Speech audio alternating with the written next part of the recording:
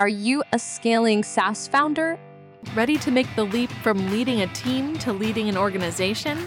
Join us each week as we refill your think tank with actionable tips and strategies from great business minds you know and those who don't know yet.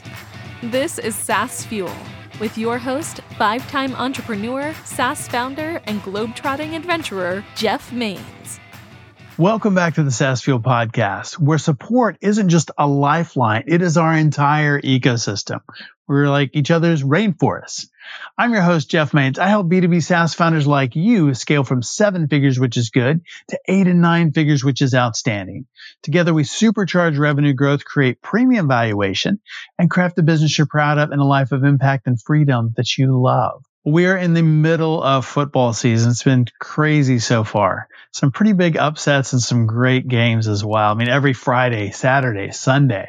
Now I'm from Friday Night Lights country in West Texas, and it's big deal out there. And Texas football, legendary. But have you ever tried playing a game of football solo? It's kind of would be less of a game and more like throwing the ball around a field and, getting winded. Just run around. There's no defense, no broken tackles, no deep passes. And I suppose maybe you could punt to yourself. I mean, it sounds really ridiculous, doesn't it? Certainly not the way the game was meant to be played, right? Most games aren't solo, but that's also true about the game of business. Entrepreneurship is not meant to be a solo endeavor. We are hardwired for connection, for collaboration, and occasionally some quality high fives, not just digitally, but in real life as well.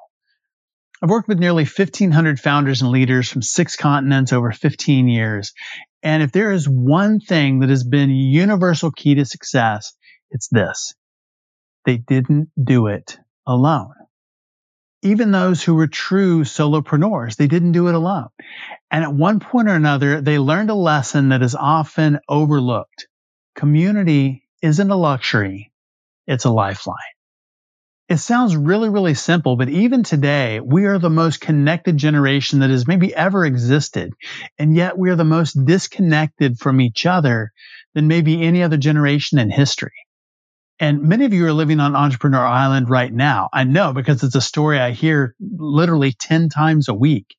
And it's 100% part of my own story as well. So easy to do that. So, mighty Pathfinders, Trailblazers, what are we going to do about getting off of Entrepreneur Island? Here's the scoop. Number 1 is to embrace your tribe. Whether it's a mastermind group, a business forum, or just some friends from a co-working space, find your people. They'll celebrate your wins, offer a shoulder during the losses, and lend an ear when you need to rant about the customer that drives you absolutely freaking bonkers, or maybe the team member. None of mine. If you don't have a tribe, then join ours. Check out what we're doing. And number 2, remember that 2 heads are greater than 1, most of the time anyway. The power of collective wisdom, diverse perspectives, and mutual accountability. It's like adding rocket fuel to your entrepreneurial journey. One of the reasons that we call this SaaS Fuel is that we're tapping into other people's wisdom and their perspectives. Not everyone on the show agrees. Shocker, I don't agree with everyone on the show on everything they say. But that's healthy. We make each other think and re-examine our position, and maybe we adapt our thinking, or maybe it becomes more solidified where we are. Definitely want to keep an open mind, but not so much that our brains fall out. Don't just take everything at face value as truth, but think about the perspective and give it consideration. And number 3, let's dive into the give and take. Communities are not just about what you can get. Now, I talked about this a few weeks ago in my story about CEO NetWeavers and what that relationship and the people there really meant on my journey. And to me, we still have friends to this day. But we want to make sure that we give and get. So it's not just get, and it's not just give. I don't ever want to take anything. It's a give and take. Share your insights, offer a hand, or maybe even share that secret vendor who always delivers on time. It comes back to you 10 times over. I'd say, 100 times over. So are you ready to trade the loneliness of leadership for a vibrant, buzzing hive of like-minded souls? Let's not only build businesses, let's build communities that uplift, challenge, and inspire. There is magic in togetherness on this wild entrepreneurial ride. So how has community contributed to your success? Let me know. If you could use an upgrade to your community, or if you know you need one on your SaaS journey, then check out today's sponsor, Champion Leadership Group. It's the ultimate resource for SaaS founders like you and me and C-suite executives to continue to develop, scale your companies, and never walk alone on the journey. Supercharge revenue by leveraging time-tested SaaS growth principles, toolkits, playbooks, and frameworks designed to help you scale ARR from 7 to 8 to 9 figures. Collaborate with an elite network of SaaS visionaries as we uplevel ourselves, our teams, and have some fun along the way. Confidently take that right next step that turns into a quantum leap of profitable growth, premium valuation, and freedom. Learn more at championleadership.com. Our expert last week was Vlad Hu, a SaaS consultant and fractional CTO who helps craft winning MVPs that get traction and scale into profitable organizations. And our founder last Tuesday was Thomas Knoll. After working with a bunch of startups, he built 5 of his own with 2 exits and a few failures and thousands of lessons learned. It's a great conversation. We talked about mindset, mental toughness, and mental health. We have to have that in ourselves to help our teams and to win.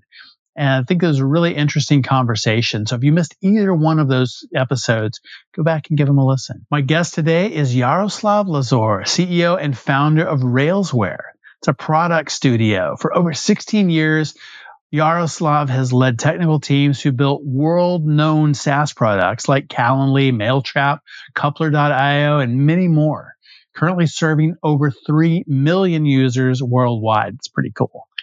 He has seen the good, the bad, and the ugly in bringing SaaS products to life. So welcome someone with incredible perspective from MVP to scale, Yaroslav Lazor. Hey, Yaroslav, welcome to SaaS Fuel. Thank you. Well, tell me, how did you come up with the idea of Railsware, and what led you to start your own product studio? That actually started a long time ago. I was working as a head of product, or like a director, or whatever you call it. And I was hiring a lot of different people. And I had this dream to hire only the best people and find a penthouse somewhere in the highest building in Kiev that was in Ukraine, back in Ukraine. Put them there and just be sitting there and doing some beautiful things with those beautiful people. And I had a dream for a while, and when the opportunity came along of starting a company, I thought I have a much better chance on doing it right when it's going to be my company. It wasn't necessarily a product studio. I didn't know a lot about the industry, what I learned in the next years. And basically, we were always super passionate about products, and we have been super passionate about knowledge. Just gathering the proper knowledge and doing things right, being super conscious. And somewhere along the way, we understood that, building your own products is ultimate freedom. And after having some really nice ideas and executing on them, we understood that, we kind of arrived to the notion. It's not like very often in life you get this, that you don't get to choose the things that you do. Eventually, in the end, you can name them and say, "Oh, that was the beginning of the product studio." But while you're doing it, it's more chaotic, and then you just go with your hunch and go with your feeling. Sure, right? Sure. Well, for those that don't know, tell us, what is a product studio? What do you mean by that? So I think it depends on the state of the company. So we arrived at having multiple products, and all of them were around the same caliber. We did get a lot of advices that you need to focus, and, you need to kill some of them, sell some of them, do something with them, just focus on one.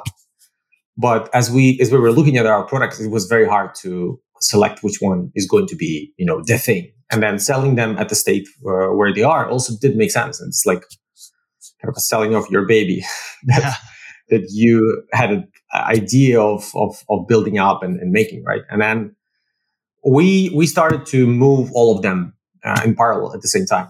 And so the product studio is basically when we don't have one single product that you focus on, but you have multiple products. Very often, people would arrive that earlier in their cycle.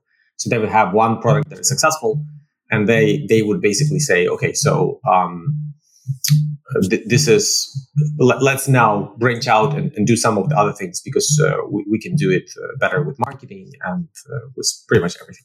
Right. And you started out working on other people's projects before you built your own. What are some of the projects that you built that we would know? Yeah. So one of the biggest mind blowing is Calendly. Yep. We started working on it pretty much day one, day zero, I would say. Probably day minus 30, while it still was in sales. So there's other products that people would use. It really depends, which market you are on. Parent Square is a product people get to use nowadays, because schools use Parent Square to communicate with parents. Yep. Teachers use Parent Square to communicate with parents, basically. We are working on Next Health.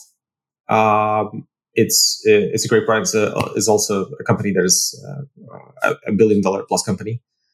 We work on a product called Office Space software, which helps to manage your office spaces, to figure out who sits where, and eventually helps to manage the desks and check-ins and things like that, bookings.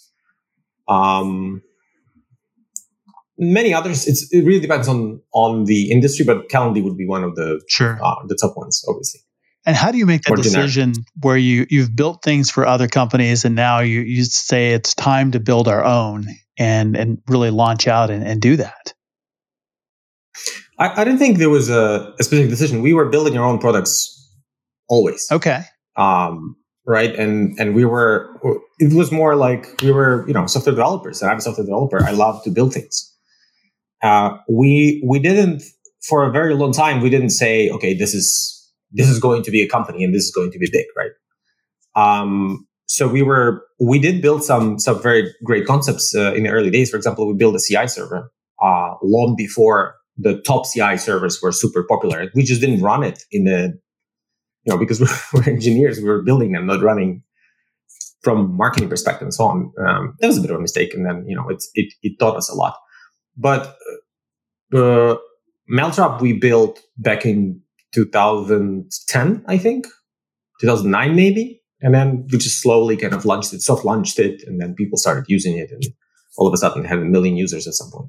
Wow! So, and then we were like, okay, so it's after Calendly, we became super serious about it. So, before that, it felt like you need to have this Silicon Valley story. You need to have the round of finances, and you need to do this, you need to do that. But somehow, while we did hear and collaborated with companies who were bootstrapping, it's somehow, this Silicon Valley virus got into our head, and we were like, okay, we have to become much better at building software. We have to do this. We have to know that. We have to know this.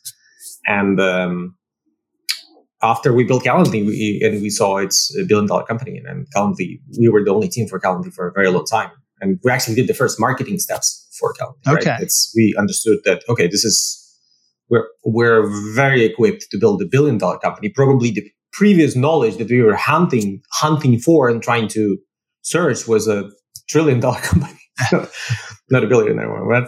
And then we understood that this product is our passion, and it's great to take visions and push them into existence. And so, what drives that passion for engineering and product development? It's just this freedom, this thing that. So while we were running the company, we saw that our approaches are very often much better than the industry. Interesting.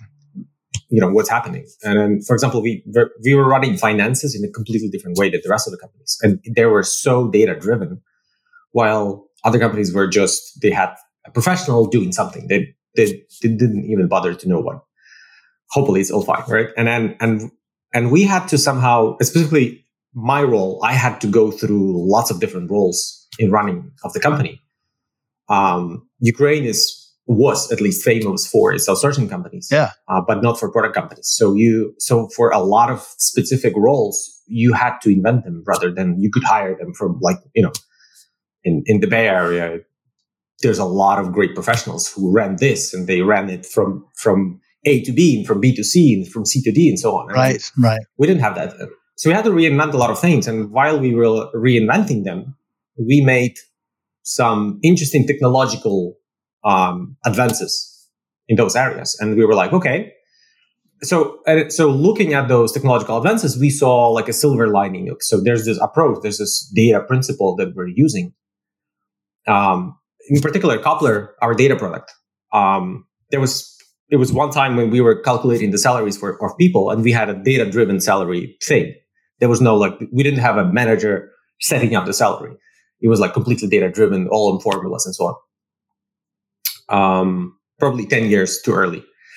And I was trying to understand what our revenue is. So I was like, okay, let me just recheck it. So I took the hours multiplied by rates, and then I took all the invoices, and they were supposed to be, equal. So one minus the other should be zero. And it was a minus $200,000. I was like, whoa, we underbilled our customers for $200K. And we were a small company back then. I think we had like 2 million in revenue. It's a big deal. And so I went to find what's the deal. So I started to see those individual invoices, which had different values than the one I calculated from the data perspective. And I saw that our accountant at the time just missed a line in Excel. So the sum was summing up from B2 to B4, not B2 to B5. Oh, wow. So the line was there. It was just not summed up. I was like, oh my God, what is happening? What are we running on? As a software developer, I went crazy. I would be traumatized by using too much memory in the GVM in the time when I was writing Java code, right? Someone had made an extra string, and milliseconds went from 11 to 12, and this is like a big deal for me. And here it was like a $200,000. I was like, oh wow. So, and after that, I never recovered, and we started to move all our operations to data-driven operations. And we envisioned, and this is how Coupler came to be. It started as an Airtable importer because we were moving data from Airtable into spreadsheet. Then it turned into anything importer, and we started moving much more data into much more data sources. And then we, selected a proper name for it, not anything importer, Coupler. And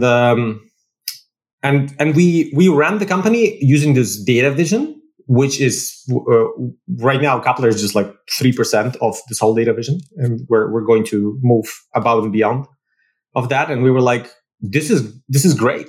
You feel conscious, you feel in control, you understand what's happening. It's a great feeling. And when I was showing it to other people, I was trying to get some knowledge from the industry and talk to CFOs and some other people, and they were like, oh, we're doing it like this. We have this lady, she's doing that. I'm like, so what if she made a mistake? And she's like, well, hopefully not. And then we showed them how we do it. And they were like, oh, wow, can we buy this? And then 10 CFOs told it to me. And I was like, okay, so we probably should be selling this, not, just telling people stories.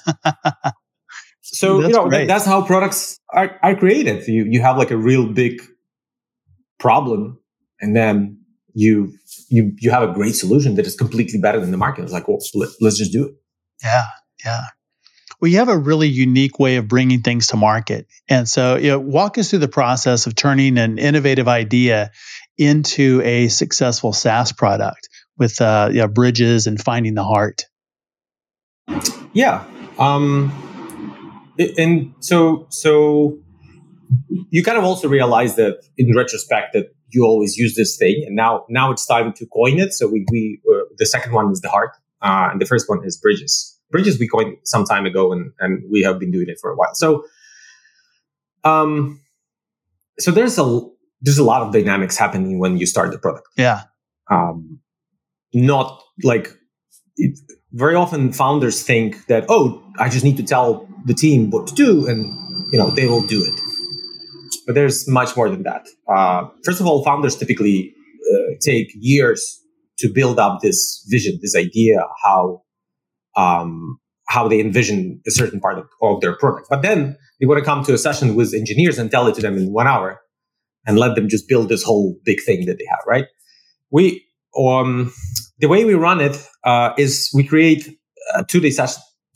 Sometimes it can fit in 1 day, where we create a map of all of the knowledge that the team, the stakeholders have. Very often it's just a founder, but we also get to work with companies which are much bigger, and sometimes 12 people in one table.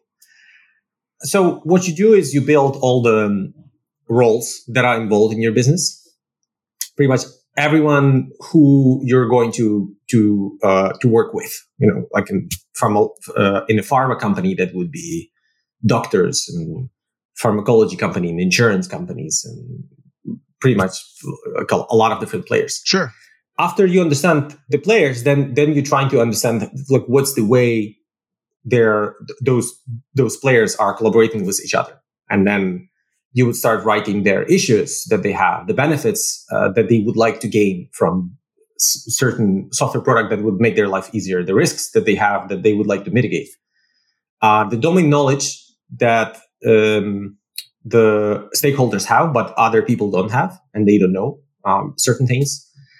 And then generically business goals that are also but other people don't know. With those 5 things, you start to build a map. And then this map expresses most of the vision that the founder has.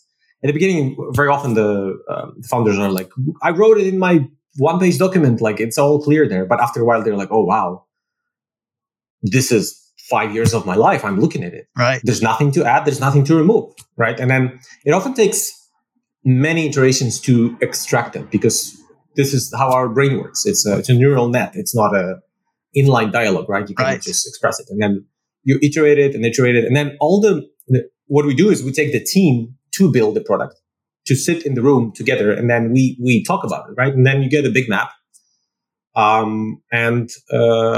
Every card means something to all the team members. Everyone remembers, oh, this card is about that, or that card is about this, right? When we were building Calendly, there was this knowledge that it takes 7 back and forth and about 2 weeks to schedule a meeting. Wow. And when you didn't work in sales, you're an engineer, you don't have those problems, so you don't feel them. You don't get to understand what is the most important part of the software. But you eventually have to go and build this. So without this knowledge, and this session immerses you into this vision, information, and priorities, and what is really important, what is not so important, and so on and so on. And basically, when the team is literally on the same page, because you're looking at a whiteboard all together, one big page of information, then you can continue into figuring out what is the roadmap, what are we going to build. What is the solution direction, solution variation? You can start with an add-on to something. You can start with a solo product. You can start with an app. There's like multiple ways how the strategy can unfold. And that's where theHeart comes in. Another dynamics in the team is like people are afraid of being wrong, or they just being afraid of being laughed at. Pretty much. And then with some of the smartest people in the room, you always have those dynamics. And so what engineers, our engineering team tends to do is something safe, something simple at the beginning. They can create the screens that they were always creating, and a login, forgot password, or some administrative screen, some profile settings, and so on and so on. And then all of a sudden you use all of your budget, which you had, to innovate something on things that are very simple, right? So, and then we do it the other way around. We use theHeart. We find the heart of the system. What is the most important thing that would anchor this huge vision? Because very often the bridges ends up being a few years of engineering. So we take the smallest part, which is the most crucial, the most important, that would actually make the software useful today, tomorrow, or the day after, right? And we presented to, we roll out the roadmap from that. For example, our coupler started with just a script in the browser where we would take the internal API that shouldn't supposed to be used by external users from Airtable, and we ran it in the console to extract the data. So we hacked it a bit because the API itself was probably 20 to 30 times more work to extract this data. Wow. So we used Airtable. Airtable had this ability to share the data to some other user. And we basically used this page. This page has a beautiful JSON with everything we needed. An API, we had to iterate over every entity, take all its fields and take all its data and then kind of combine it together. And it's, when you start with a complex thing, it's not always great because you can get, you start over engineering in that direction. So we took this, we put in the browser, we printed the table in the browser. We were like, okay, we have a product. Wow. We extracted the data and here it is. And then the second step would be to use AppScript in Google Spreadsheets to just take this hard-coded view of data and import it into a spreadsheet. And that was the whole product, the Airtable importer, right? It just had to do those two things. So when we did it together with an engineer we were building it with, we were like, okay, so that's it. Does it make sense? And he was like, well, yeah, now it makes sense. We talked about all those, benefit issues, risk, and actors, and so on. That kind of makes sense, but this makes complete sense for me. I now know what I need to do. And after that, you just need to build a rather straightforward functionality. So you anchor the most important thing, the most important flow, and then around it, you need to build a Google add-on. With a Google add-on, you need some kind of a list of things that you import, and then you need to add the URL. But that's very clear for the people that build it, right? The same thing happened with Smart Checklist. When we were building the Smart Checklist, it basically was a add-on where we would take just as a text field, and we would turn this text field into a checklist item, just render the checklist item, and that also helped us a lot. So basically, we did it in 3 days, and we had a software product. We took a text area. Super simple UX and UI. We took a field inside the Atlassian infrastructure for storage, and we would take the text elements, render them into a checklist, and that's it. You have a product, and after 3 days, you seen this heart of the product, and then around, of course, you need to build all the permissions and management and Sure. other things and so on. I think it's a brilliant way to look at it. And it's very different than what I've seen in the industry, because you're right. Most of the time, it starts with the easy things. It starts with solutions that are obvious, that are safe, and not really kind of thinking outside. But they're moving from the known into the unknown. And so you're kind of turning that around. And instead of going from what you know to that mysterious black box inside that nobody really knows how it works, it's really getting into what is the problem we're trying to solve and figuring out what the most important part of the application from the very beginning and building that first. I think that's a really unique approach and finding the heart. Yeah, absolutely. And we did it multiple times over and over again. And with Calendly is the same thing. It's one of the most famous examples. So we basically built a booking page with a hard-coded calendar from the founder, with the hard-coded time zone, with hard-coded pretty much everything inside of it. And we showed this one page which shows your availability. And then we asked like 50 people to refresh the page in the company just to see if it's going to perform well. And it did perform well. It went really well. We understood that, the Google API can handle it. We don't need to create any other backend and any caching and any, crazy, in parallel, super async Go, things.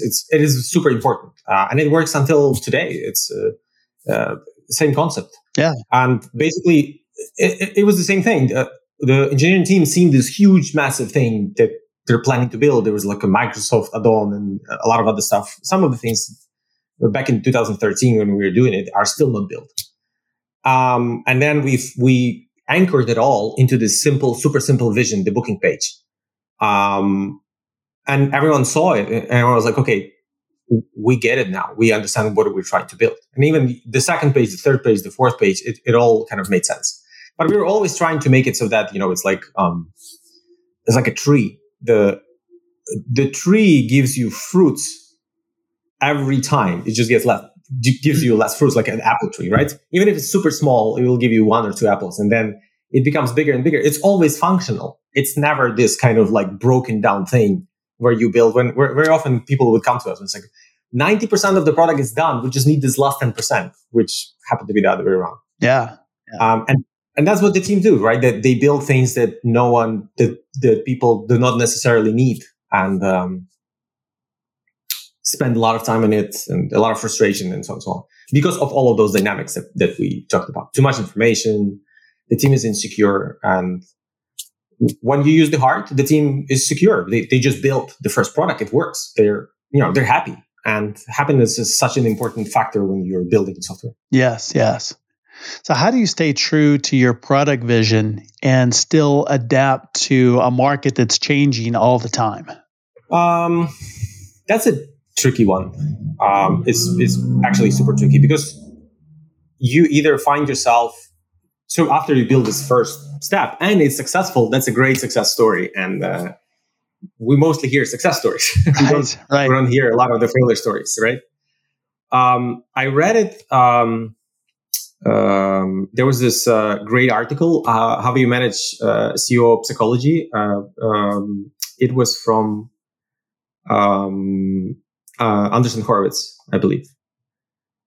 So he basically said that the most successful people have one thing in common, which is they never stop and they just always proceed. They always move on. They always go. They never stop. So one of the most important things to stay to your true vision is to never stop, is to always be finding the next step that will get you further and further into your product vision. When you don't have a complete product market fit and exponential growth, and everyone is shuffling money into your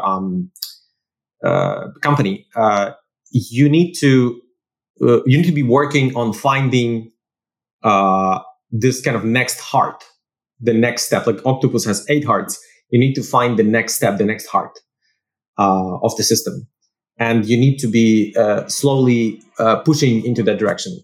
It comes from observing your customers, from talking to your customers. But it must come from your vision. It's the famous Ford statement that if I would ask my customers what they need, they would say a faster horse. Right. So you have to figure this. You have to keep yourself immersed in the vision, not delegate it to other people, but stay on top of this risk, figuring out this risk. Like, how do you make it successful? How do you make it so that the next step will work? By and translating and listening to this kind of, it's not noise, but listening to this preliminary ideas from your customers, where they say, I need a faster horse, but still understand that this is the car that you're building. And for that, basically, the 2 factors. First, never stop, and second one is you have to keep yourself immersed into this environment, not like delegate it to a product manager and say, you do customer development, and I'll go like wait and refresh my bank feed to see if you're already $1 billion company. It doesn't work like that. Yeah. So how do you have a culture, innovation, collaboration? You said you wanted the best of the best when you first started this company. How do you do that? Innovation, collaboration, and then keeping people motivated and connected when they're distributed or remote work. That's a big subject. Yeah. So I did a lot of the preliminary hiring, and it was probably a bit too brutal at the beginning. I was actually diving very deep into people's heads, how they think. Our interviews were not straightforward. They were a mystery to me as well. So I would be diving them into certain direction, and then because I was an engineer and I worked a lot, wrote a huge amount of code, I was just looking how they solve the problems that they themselves got into. So long story short, because we can talk about the interview for a very long time, but we have live interviews with everyone, any role, right? So if it's an accountant, he's going to do accounting in pair online for like 30, 45 minutes. We're going to do some calculations. We're going to do some formulas, some math formulas, actually. If it's a developer, they'll do a coding exercise. And what we ask them to do is to be fair to agile principles, because software can be stopped anytime, and then you don't want to create unnecessary complexity software because you just had this beautiful idea in your head, like, oh, Right. it'll be so cool, this thing will probably handle 1 billion users. Well, you don't know if anyone is going to use it ever. So what you want to do is do the next simple thing, right? Working software over comprehensive documentation. And we're testing the ability of engineers to collaborate, to write, to understand what is it they need to do, but also collaborate with us and then listen to feedback and don't make it complicated, write tests over it. And that basically slices, I think, 75% of the candidates that come in. Overall, if you start with the funnel, we hire 1.7% of people that start the application to a proposal that we send to them. And every step of the way, we slice more and more people off. It doesn't necessarily say that those people are bad. They wouldn't fit our culture. And our culture is we're a T-shaped individuals. So we push everyone to be conscious and to understand what is it that they're doing, but what are their colleagues doing as well. One of the biggest pitfalls of the industry is when product and engineers kind of like work alone in parallel, but what actually ends up happening, they don't work in parallel, they work like this, and they go further and further apart from one another of kind of building a product. So all of our engineers are product engineers. They are able to write their own stories and dive into the product and understand it and, be excited on those bridges sessions to actually understand what is it that they're building, rather than just sitting and writing code. Because eventually, the engineers are not going to build what you ask them to. They will build what they understand and what their passion lays in. Right? And they're very often are building all the wrong things. Delaying the delivery, trying to deliver kind of bigger pieces and so on and so on. Because it's a puzzle for them, it's a game as well, and they're excited about it. So we hire very little amount of people, but all those people are passionate not only on their craft specifically, but also on the neighbor crafts, right? For an engineer, that's product management and sometimes design. For product managers, it's actually a lot of things. They dive into marketing and support and QA, the business itself, obviously. And a lot of our people, most of our people help with hiring. So we always we don't have a set of managers that hire people. All the Railswarians are hiring people. They take part in this session that we call the full day, where a person would spend the full day with us. It doesn't matter, again, if it's a product manager or engineer or QA, sales support, marketing, we will always do those. And then you have 2 or 3 people that did completely different tasks. And then we come and compare notes and we figure out how did this individual, work out. So we put a lot of effort into hiring. And then we put a lot of effort into onboarding.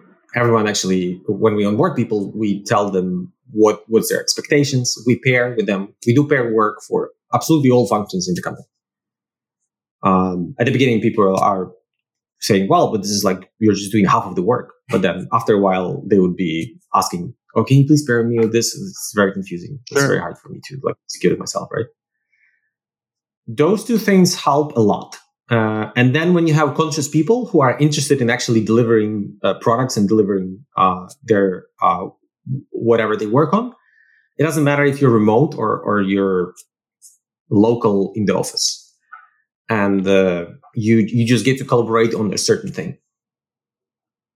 And also we are in productivity tools. So one of our product is checklist, but we have so much more. We had we have an internal tool that we've been running for years that helps the companies understand what is it they're working on. And it's a portfolio tool. It helps you understand everything there is to manage about the company, manage your processes, manage your product deliverables, your strategic initiatives, and your kind of tactical things you're working on. And it helps everyone to always understand what am I doing? Okay, I'm doing this, which is important for that. Okay, good. And we're also working behind the scenes to deliver it to the to more people to use our portfolio and productivity tools. I like that. You mentioned developers who kind of build their own thing or have their own vision. And how do you balance somebody who really has vision and wants to contribute more and wants to bring their own ideas in with somebody who's just a grunt work doer? How much of that do you want? Just a doer versus a thinker. We believe that the best ideas should win, and I don't really think we have doers in the company at all. Pretty much, it feels like that you need a senior person who breaks down the task to junior people, and then they sit and do it for a long period of time. But technology doesn't work like that. There are libraries. Developers typically don't repeat themselves more than 2 times. Sure. They're repeated themselves 2 times. Oh, there's an abstraction here. Let's figure it out. Let's make this library, right? Yeah. Yeah. So there's library, there's abstraction layers. So, and then this junior person wouldn't do that. They would just keep copy pasting things. And the senior person would do a library, which would make it better for the rest of the team. So I don't really see that, people who just do things, there is this possibility, because what senior person can break down as a plan is not going to be an input for the junior person, because he doesn't really understand it. It's like, right. What is this? This is too complicated. I'm just going to copy paste it 10 times. They're missing the context. That works. They're mixing the context, they're missing the experience and the understanding and consciousness, and right. And then we have this one of our guys. His name is Arthur, and he helps people. So we have this more stuff except for theHeart and bridges. One of them is implementation plan, and this is the next thing we're going to be writing about. Implementation plan basically helps you to write what is it that you're planning to do. What is your path? Right? And then for engineers, it would be like you create a pull request and you say, okay, so I'm planning to change this class and make those functions and connect this and do that. And then they show it to their colleagues. There's just a bunch of comments in the code. And the colleagues say, no, it's a better way to do it. Let's use this service because you can get stuck in here. This is a problem. Let's go the other way around. And then they create a pull request of comments in the code. And they discuss, rather than creating a pull request of code that you're going to rip off and throw away and feel bad about it. We're doing it. We call them, sometimes in a funny manner, call them push requests, because it's a prior to the pull request, right? Yeah. And then there's in a very well organized team, what will happen is that you get an iteration plan, and then everyone will go and write their pull requests with their implementation plans, and then they will compare them, and then they have a very nice kind of straightforward path of going and building things and feeling great. And not having an anxiety if your team will like this approach or not, because everyone collaborated on implementation plans, right? So those help a lot to streamline things and actually know that you're doing the right thing, right? So sometimes we get too scientific and in our approaches, inventing those approaches, right? And then I keep coming with new things. But this actually helps a lot with remote work as well, because you don't have to guess what your team is going to do. With so many artifacts, with the bridges and the roadmap and IPM and implementation plans, you actually know where we're all going. And we have this collaboration between team members to understand that, right? And then, so Arthur, back to Arthur, he would write implementation plan with kind of more junior people. And they would still be confused. So he wrote a bit more. So then they're still confused. So he wrote a bit more. But actually, the next step, it would take him probably a tiny bit more to just write code just do instead it. of those comments. In all those places, he would just finish it himself, right, while doing this implementation plan. Right, he would just do the implementation. So doers, I don't think they fit really well in the company. It's we like dreamers, great executors, and people who collaborate for let the best idea win. I love that. Let's explore that concept. Let the best idea win. How do you do that and do it well, so that the ideas come out? And then how do you know when you have the best idea? Yeah, so I think it comes from within our culture. Every time anyone on any level of seniority in the company is wrong, they would say, "You know what? I'm wrong. This was not the best." So it eliminates this kind of management bias of trying to please the management. And Bridges session is a perfect place for anyone to drop ideas. When you're talking about the product is such a big thing, and then you're like, okay, we're going to do this and this and that. But when you're breaking it down into a map of multiple cards, you have those clouds of cards everywhere. You can point the finger in this and say, I have a better idea how to do this specifically. And that helps people to focus and give their ideas in this particular space, right? And then we run bridges for everything.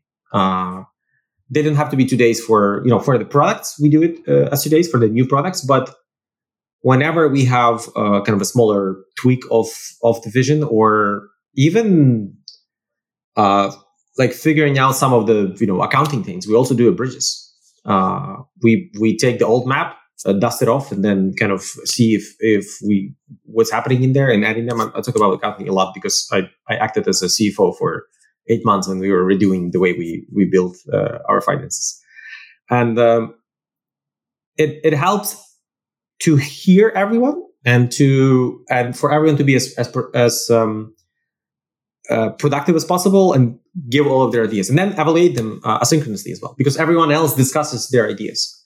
But also the culture of just saying that no, there's no bad ideas, and specifically, it doesn't have to be the idea. It can be certain direction. So, when people express ideas, they often mean a lot of things at the same time. Sure. So there are benefits and risks and issues involved in that. And there's some domain knowledge, and then there's some other information. So when people express those ideas, we would write it down, we would put a card, and then we would discuss it. What do you actually mean? And it would get clouds of cards around the card. And it would go, oh, that's what you mean. We don't have to do it that way. We can do it this way. And it would be much easier to add to the platform. And you're like, okay, that works. This satisfies my benefit, not necessarily my idea. But like we always have this openness because talking about them very often gets you to a much better place. Yeah, right. So really that solves but it starts with the culture. It starts with the culture that. Ray Dalio has a similar thing in his fund, the way they work on things that anyone can criticize anything and basically add up to anything, and then the best idea should always win. So he has it pretty well described as well. It's a good piece to listen to. Yes. Yeah, and you need respect for your employees. You hire them, you should trust them. What is it that they have to say? And we have utmost respect for all of our people always. Like anyone can always, talk over any decision that was already even made. And then maybe we find a better idea in the end. It's really smart. Yeah, hiring smart people and taking all of that input and putting it together. Yeah, I love your background in product management, engineering, and you've done something that a lot of founders have not done really well, and that is make the transition into really running a business leadership. And you said CFO for 8 months. It's very, very different than product management. What has allowed you to do that and really build those business management skills on top of the technical skills? Yeah, it's a bit hard. You have to break some walls in the house of your head. I would. So basically, the company started growing effectively, and we grew 4 times from 2018, 2019, really. And that was the time when the walls had to be broken. There was a lot of kind of situations which shaped the kind of which pushed specifically me to break those walls. We were short on a particular set of people. My CFO got sick and she wasn't able to work. And I didn't want to be the bad guy, just fire her when she's sick and, just like hire someone else. It was not a great time for her. So this humanitarian approach pushed me into actually being the interim CFO for the company just to do it. I hated finances and operations, like a lot. But then I found myself in a situation where there was no people in the room that were interested to hear my story of haters. No one could help. So I found myself in that room with myself, and I was like, okay, let's apply the principles of engineering to this new thing, finances. And I did, and it helped us to make better coupler eventually, better data vision, and to create approaches and principles that were never used before, just because people typically don't do it, right? They don't jump from engineering into finances. Right. And after that, I kind of created a quote for myself, which is like, if you hate something like very much, but it influences and drives your life, then you have to be good at it. Otherwise, it will control you, and it'll be a thing that always makes you feel bad. And then this is what I did. And after that, I just kept on doing it for everything else. Office management and visas and immigrations and recruiting, marketing. And I found that all those domains have great, deep knowledge to it. And they're interesting inside. And if you do them the right way, there's nothing to hate, really. There's only, evolution and all of that. And that helped us to grow as well. When you judge about a certain function of your company that is not being done correctly, and you try to somehow fix it, it's much better when you have the understanding of what this function is. Right. And you get that by running it. And when you run it, you also have more respect to those people that run it because you did it yourself. Yes. You send those invoices to clients, and you paid the salary to people, and you know what's there, and you can also help them by doing some innovation and a bit of innovation in there, and you help them, and they're happy for that because their repetitive work, it goes away. With us, it's actually we do too much innovation. We're just put so much completely different tools than the market uses. Then people are like, oh wow, this is so confusing. I was doing this 10 years the same way, and now you're giving me this. It's like, but then they use it and they're happy about it. They're like, okay, this is cool. And we get to have new ideas of products that we can either embed into our current products or maybe create new products. That makes sense. Yeah. And as a leader, how long do you hold on to those roles, or when do you know that you need to pass them off and let them go and let somebody else, fill that role? Yeah, I think it's very simple. So at the beginning, it's chaos and darkness, and you don't understand it. If you feel completely confused and you don't know what needs to be done, this is the time when you should be holding on to things. There's this famous saying, if you're going through hell, keep going.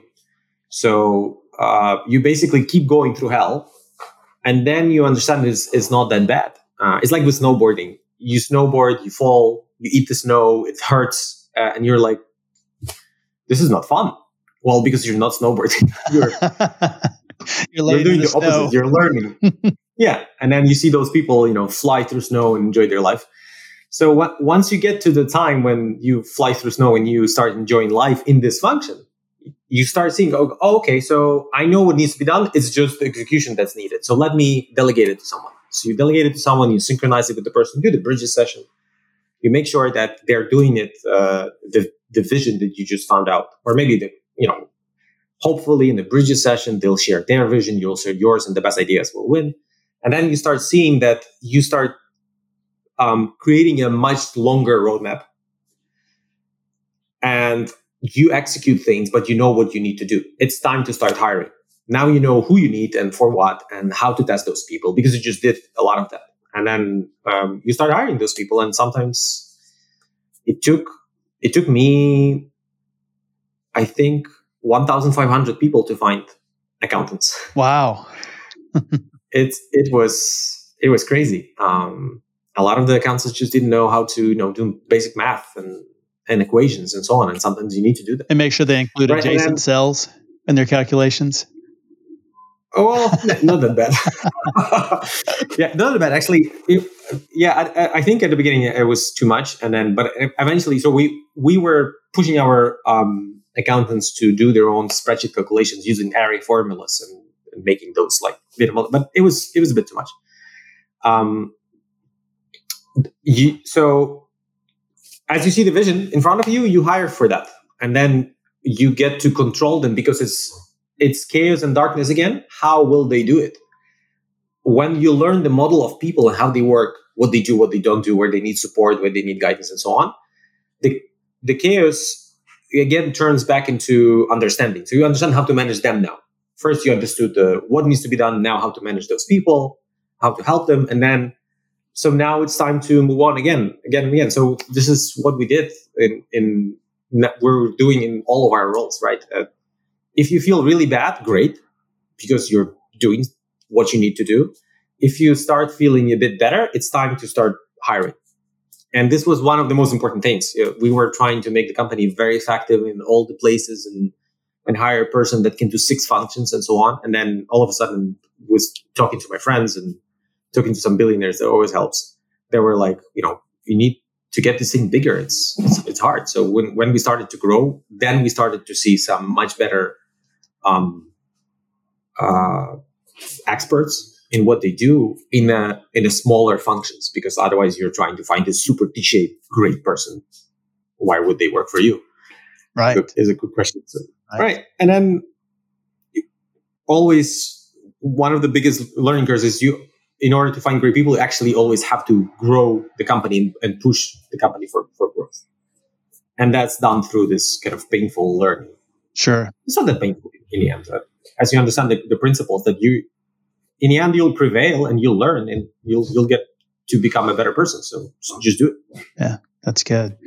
Well, it seems like the Bridges framework really applies to a lot of different areas. Is there a place we can go and learn how to implement that in our own companies? Yeah, absolutely. So if you Google Railsware and Bridges, you'll find a very well described information. There's a video about it, and it's basically we were running Railsware Academy, which turned into, and then we have about 50,000 subscribers on YouTube and about 5 million views. Where we shared about many things, but the most popular became our basic introduction to Google Spreadsheets, which is like 2.2 million views or something like that. And then another one was the Data Studio, which is now Looker Studio, that got like 500,000 views. There's a lot of things for us to share, but there's so much info in the world to learn. And in order to do that, to share more, is basically we have to become bigger. We have to grow as a company. Sure. Then we have more time to focus on a particular subject. But that's great. But Bridges is great, and we're gonna share about theHeart, and soon we're gonna share about the article about theHeart should come out pretty much soon. How is it to find this heart? Super super important. And the implementation plans are also very important for the dynamics of the team, right? We're often in the philosophical sense. People say it's about the journey, it's not about the result, right? The journey. So Bridges is about the journey. How do you do it? The heart is about selecting how the journey starts, and then implementation plans is about how do you do your day to day in a sense where you feel you're. That's great. We'll make sure and link that in the show notes. And Yaroslav, really enjoyed having you on the show today. Thanks a lot. Thanks again, Yaroslav, for coming on the show and sharing your journey and insights. You can learn more about Yaroslav and Railsware at railsware.com. I think you mentioned it in our conversation, but as a reminder, Yaroslav is from Ukraine. And the top of the Railsware website, there's a place where you can donate to the Save a Life organization. We've long supported Nova Ukraine, so consider partnering with us in supporting Ukraine and the effort over there. We don't want to lose sight on all that's happening there or in Israel or around the world. And a core value for us is using business to give back. So check those out. All links, highlights, resources, and full show notes are available at saasfuel.com. And of course, full video version of the podcast plus more is on our YouTube channel. Subscribe, follow us, and share it with a friend. They will be so glad that you did.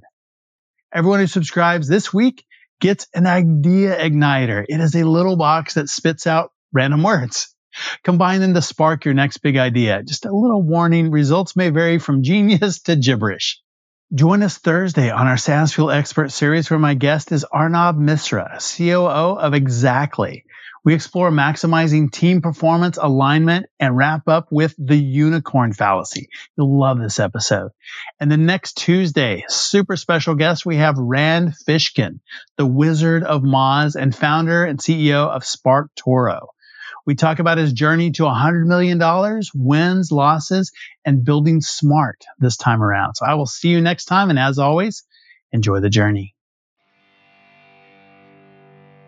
Thanks for listening to SaaS Fuel. Full show notes for each episode, which includes a summary, key takeaways, quotes, and any resources mentioned, are available at saasfuel.com.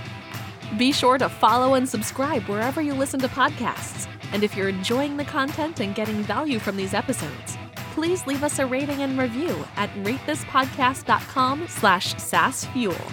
We'll be sure to read these out on future episodes.